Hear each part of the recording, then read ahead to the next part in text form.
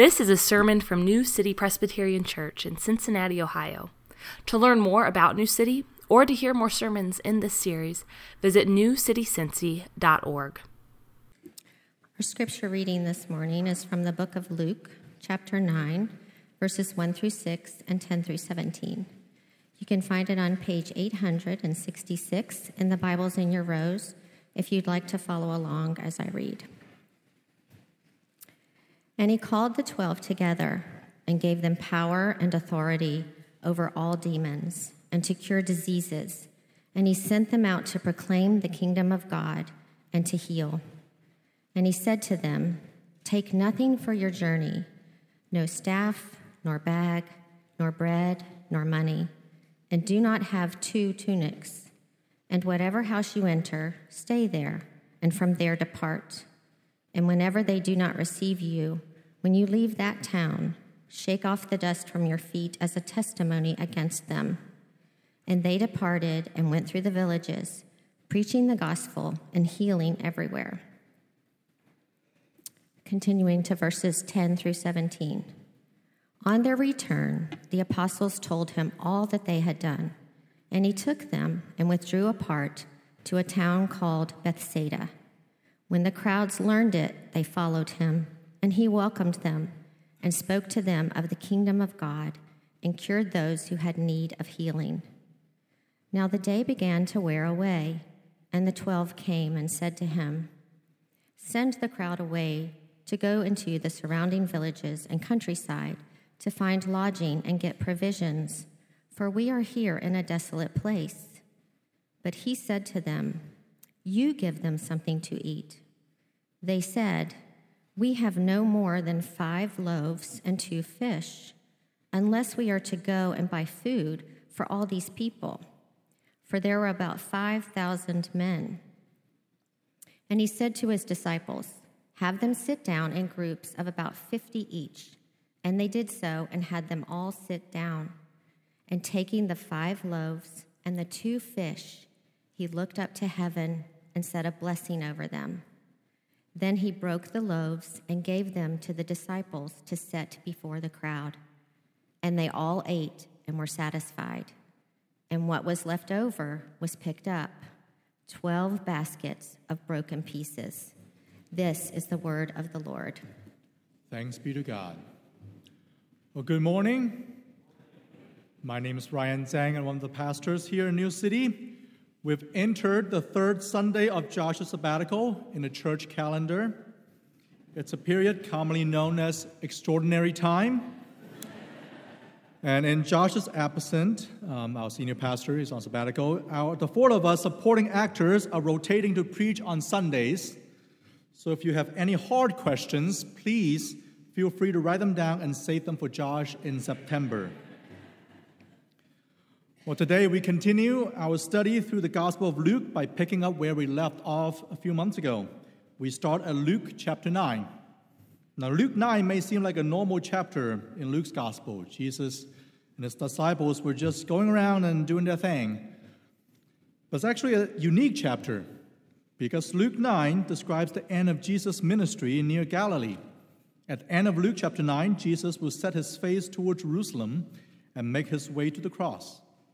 And you can say that this is Jesus' final preparation before he heads down to Jerusalem to face his death.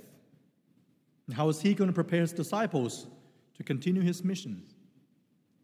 Well, also, you may notice in our passage today that Jesus sends his disciples out to teach about the kingdom of God. And later on, Jesus himself teaches the crowd about the kingdom of God. But Luke gives us no record of what they say. Most likely, they were teaching the same thing that Jesus taught in Luke chapter 6 and Luke chapter 8. However, that doesn't mean that we don't learn anything new about the kingdom of God here. Jesus' actions showed us what God thinks about our bodies. And it's important because we still fight about it. Now, we don't typically go out of our way in New City here to address cultural war topics in our sermons. But I'm going to talk about cultural wars for a little bit because, hey, Josh is not here. Think about the most divisive issues in our politics today. How many of them have to do with our bodies? Abortion, sexuality, gender, gun control, systemic racism, you name it. Almost all of them, right? Of course, that makes sense, because if these were purely philosophical debates, we wouldn't give a rip about them. But because they deal with real people and real bodies, we fight about them everywhere. You may often hear Christians talk about saving souls or bringing people to heaven. Those are certainly true. But if that's all we talk about, then no wonder we're losing grip on our culture. The Bible also talks about our bodies. It talks about the creation of our bodies, ethical standards for our bodies, the redemption of our bodies, the resurrection of the body. In Jesus, God takes on a human body, lived in a body, crucified in a body, raised with a body, ascended to heaven with a body, and he will return with a body. The good news of Jesus has much to say about our bodies as well as our souls. If we Christians want to engage in the cultural war debates, then we need to learn to talk about our bodies as well. We need to tell a better story about our bodies. So that's what we see here today in this passage. Right out of the bat, Jesus sends out the 12 on their mission, and he gives them instructions about their bodies. Take nothing for your journey, no staff, nor bag, nor bread, nor money, and do not have 2 tunics. And whatever your house you enter, stay there, and from there depart. In other words, travel light. There's work to do. Get going. But Jesus is also telling them, don't worry about your provisions. God will take care of your bodies. God will give you clothes. God will provide you shelter. God will provide you food. God cares about our bodies. The kingdom of God is good news for our souls and our bodies. So let's look at how God cares about our bodies and how he uses his disciples in that process. So first, good news. The kingdom of God is about judgment. Ooh. Did the pastor just say the J word? And so early in his sermon too? The judgment is such an unpopular word these days, right? It's often used as a critique. He's so judgmental. It sounds even worse if the judgments come from Christians, because Christians have the reputation of being self-righteous hypocrites. But even though Christians may be judgmental hypocrites, it doesn't mean that judgment can be a good thing. Let me give you 2 examples. Example number 1, April 20th, 2021. Anyone remember what happened? It was the day Derek Chauvin was convicted in the murder of George Floyd. 2 months later, he was sentenced to 22 and a half years in prison.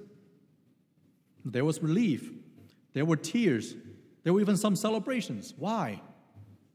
Because a corrupt police officer was finally held accountable for unjustly murdering a black man. It shows that we value the bodies of African Americans. Nobody should be able to take them away by force, not even a police officer. If you were upset about George Floyd's death, then this judgment is good news. And if you have suffered abuse, mistreatment to your body, discriminations because of your skin color, then judgment is good news, because it means there's justice for you. If you love someone who has been harmed, you want justice for them as well. Without judgment, there's no justice. The question is not whether we like judgment or not, but who is the judge? Is the judge going to be good and just? All right, that's example number 1. Example number 2. Let's go back to the cultural wars a little bit. How do we resolve those issues? We don't, right? We fight with our votes. Both sides try to drive out the bases. And the side that wins gets to overpower their opponents and set policies for the next 2 to 4 years. Power rules. And their policies may be overturned in the next election. Doesn't matter. At least we have the power right now. And if there's no clear winner in one election, then we just kick the can down the road and try again in the next election. But hey, that's how democracy works. At least it's peaceful. Now, many dictators in the world will simply imprison their opponents. Now, is there a better way forward? Of course there's. Even my kids know that. So whenever there's a fight between our son and our daughter, two things could happen. One, whack. The stronger dominates the weaker. Power rules. Or two, Mom! They cry for someone to adjudicate between them. They cry for Mom because they trust Mom. They know Mom is good. They know Mom will be nice. They know Mom can decide between right and wrong. We have courts and justices to adjudicate things, but nobody trusts them. That's why we fight about them too. But what if we have a judge that is truly good, truly just, and truly wise? A judge that can make judgments that do not oppress others. Will we like that? Then again, our problem is not whether or not we welcome judgments, but what kind of judge we will have. And this is where Jesus communicates to his disciples, he is the judge. Jesus tells them at verse 5, wherever they do not receive you, when you leave that town, shake off the dust from your feet as a testimony against them. Essentially, it's the king saying, you represent me. You're my ambassadors. If people do not receive you, it's offense against me, and I will judge them accordingly. Jesus is the king. He is the ultimate judge. And just like any other kings, allegiance and obedience become a dividing line. And when Jesus' words are preached, it forces people to make a decision. They either accept it or they reject it. The one thing they can do is to be lukewarm about it, because at the end of the day, they will be judged by their reaction to it. And that may not be a comfort to many of you. You may even think that this is such a narrow-minded thing to say. I know a lot of brothers and sisters in China who are holding on to this promise right now. They continue to preach God's gospel because they believe it's the only hope for the world, and to persevere in the face of persecution because they trust that God will eventually give them justice. Now, my soul yearns for you in the night. My spirit within me earnestly seeks you. For when your judgments are in the earth, the inhabitants of the world learn righteousness. This is my Father's world. Oh, let me never forget that though the wrong seems so strong, often so strong, God is the ruler yet. Now, Jesus is the ultimate judge. But notice, not yet. He only tells the disciples to shake off the dust from their feet as a testimony against them. Judgment did not happen right then and there. And that means there's still time. There's still time to align yourself with the King. There's still time to receive Jesus before he comes as a judge. Perhaps the question for some of you is this King truly good, just, and wise? Is this a king that you can throw your lot in for the rest of your life? Let's go to our next point. Second good news, the kingdom of God is about healing. As Jesus sends out the 12 disciples to preach, he made them his representatives. And not just in name only, Luke says he gave them power and authority over all the demons to cure disease. And later on, when the crowd comes to him in Bethsaida, he welcomed them and spoke to them of the kingdom of God and cured those who had need of healing. He empowers the disciples to do the same thing that he has been doing. And verse 6 says, they departed and went through the villages, preaching the gospel and healing everywhere. Now think about this for a minute. How do the kingdoms usually expand? Look at what Russia's doing in Ukraine right now. A kingdom expands by killing and destroying, by brute force. The generals and armies go out to dominate and suppress. The Israelites were living under the thumb of Rome. They know. But Jesus' kingdom expands by healing and restoration. He sends his disciples out to heal and restore. I'm not sure if you noticed a small change in Luke chapter 9. This is the first time when the 12 disciples were referred as apostles. Why is that significant? Well, the word disciple means to follow. They were students. They followed Jesus. The word apostle means to be sent out. They have now been authorized and empowered to do Jesus' works. And a major part of that work is healing. The gospel is not just a message of hope about our future. It brings restoration to our bodies and our world right now. As if the blessings of the future world is so full, then it cannot contain itself and overflows into our present reality. It brings healing to our bodies. It chases away all evil forces. And it brings healing to our relationships. We're now representatives of Jesus' kingdom here. We're not apostles. We do not personally receive supernatural power to heal. My sermons won't become holy scriptures, thankfully. But God gave his church a variety of gifts. Not all faithful Christians should become preachers. Some of you have more important work to do. Some of you work in healthcare. Some of you work in criminal justice system. Some of you are counselors and teachers. Some of you are city planners. Some of you work with kids and families. Almost all of these have some elements of healing in your job. Even you, engineers, bring healing to our machines and things that break. And so that society could continue to flourish and do it well. Because wherever the good news is preached, restoration should also happen. Healing is the visible sign of God's kingdom expansion. And that's why our church gives money to organizations like CityLink Center, or Runa, or Back to Back, or Life Forward. Don't forget to take a baby bottle in the comments, by the way, or bring your bottles back. We want to partner with organizations that bring healing and restoration to the world. Maybe that's a good question to ask yourself the next time you think about your next career move. Does this job bring restoration and healing to the world? Or does it only tear down and destroy? When you go to work, does your presence create a culture of reconciliation and restoration? Or do you just join the rat race and add to the cutthroat competition? And maybe now you can begin to see why the kingdom of God has to be both a kingdom of healing and a kingdom of judgment. Because injustice stands in the way of restoration. To heal, we must have justice. But that's not all. Let's come to our last point. We come to the main course of the day.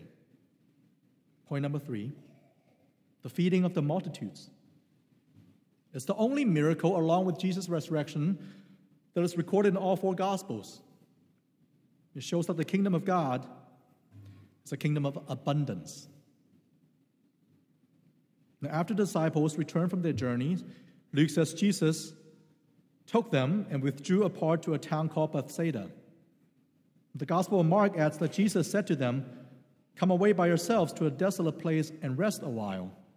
For many were coming and going, and they had no leisure even to eat. Again, you can see Jesus were concerned about their bodies. But their rest did not last long, because when the crowd heard about it, they followed him there. They disrupted their rest. And Luke says Jesus welcomed them and spoke to them out of the kingdom of God, about the kingdom of God, and cured those who had need of healing.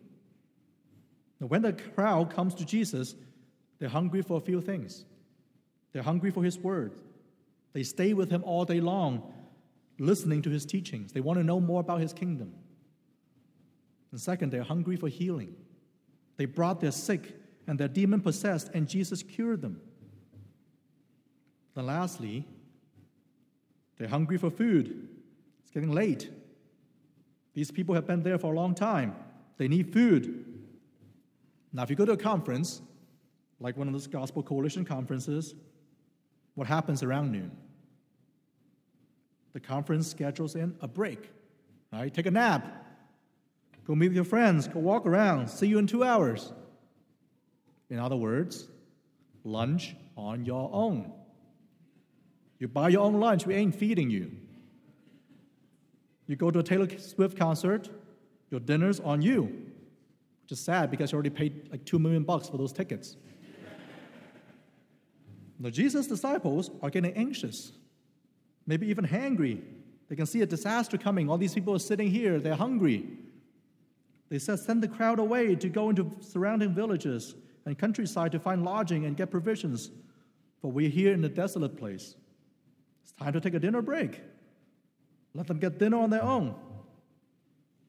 And Jesus said, you give them something to eat. And they said, you crazy? They didn't pay us to feed them. There are 5,000 just men alone unless we're to go and buy food for all these people. Of course, they don't have money to buy food for all these people. Plus, where are they going to get food in this desolate place? There's a shortage of food, shortage of options, shortage of money. And make a note. Next time, have the conference in New York City and charge registration fees. But Jesus said, have them sit down in groups about 50 each. And as they did so, you can imagine they may be getting a bit confused at this point. Then he took the 5 loaves and 2 fish, looked up to heaven, and said a blessing over them. Then he gave them to the disciples and set before the crowd, and they all ate and were satisfied. Jesus was right. The disciples did end up feeding the people. They kept passing out the food, and the food kept coming. And as a reminder to them about the abundance in Jesus' kingdom, there were 12 baskets of leftover broken pieces. Now, you guys didn't think that we could feed 5,000 people. Well, here's a basket of leftover for each one of you. Jesus fills their hunger for his teaching. He fills their hunger for healing, and he fills their hunger for food. Now, who gives out free food in the Greco-Roman world? You see that in the movie Gladiators. The emperor, the king, right? It's a sign of benevolence, abundance, wealth of the empire. It's also a way to bribe the goodwill of the people. And we see in John chapter 6, once the people were fed, what did they want to do? They wanted to make Jesus king. The Roman Empire's abundance comes from oppression and killing. Jesus' abundance comes with healing and restoration. But this is not just a political statement. It's also a theological statement. If you're an Israelite and you're being fed in the wilderness, what comes to your mind? You think of Exodus. You think of your ancestors in the wilderness. You think of manna, the bread from heaven. Could this man be a king who feeds people bread? And could this king be God who sends us manna from heaven? And sometimes I joke with people that I work for a nonprofit in Norwood. But that's a lie. Because the church is the wealthiest organization in the world. And I know that's not what our tax status says. Because what the IRS looks at, what most people look at, is our possessions here. But what organizations in the world has a leader that have unlimited resources? And what investment plan tells you to give away your money here so that you can have unbounding inheritance in eternal life? Sometimes Jesus may multiply the little bit you have so that you could bless others. Sometimes he makes you poor here so you can hunger for the riches of his kingdom. But all we need to do is obey. Because we can be certain that this king does not lack resources. Everything in the world belongs to him. He can create things out of nothing. Now I can imagine some skepticisms. I can imagine skepticisms from some cynics. So what? The healed died. The fed went hungry again. Worse yet, maybe you have been hurt by the church. You know plenty of church scandals where pastors defrauded people. Just a few weeks ago, there was a report of the Catholic Church abusing 2,000 kids in Illinois. how terrible and evil.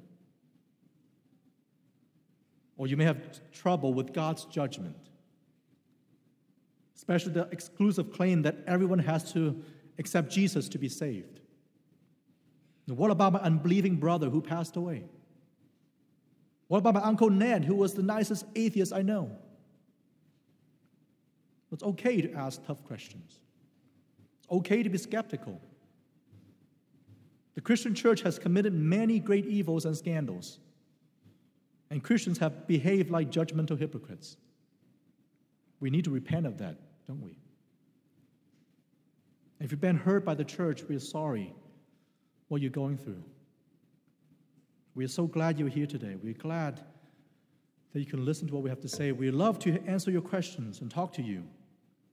But we also want to make sure that you're asking the right questions. Perhaps the question should not be whether you like what we are saying or not, or whether you can accept it or not. Perhaps the real question should be, despite all the harm and all the hypocrisies by the Christians, is this still real? If there's no kingdom of God to come, then yes, the healings are all fake. The hungries will go hungry again. The sick will continue to die. The justice won't be fully established. There'll be no judgment.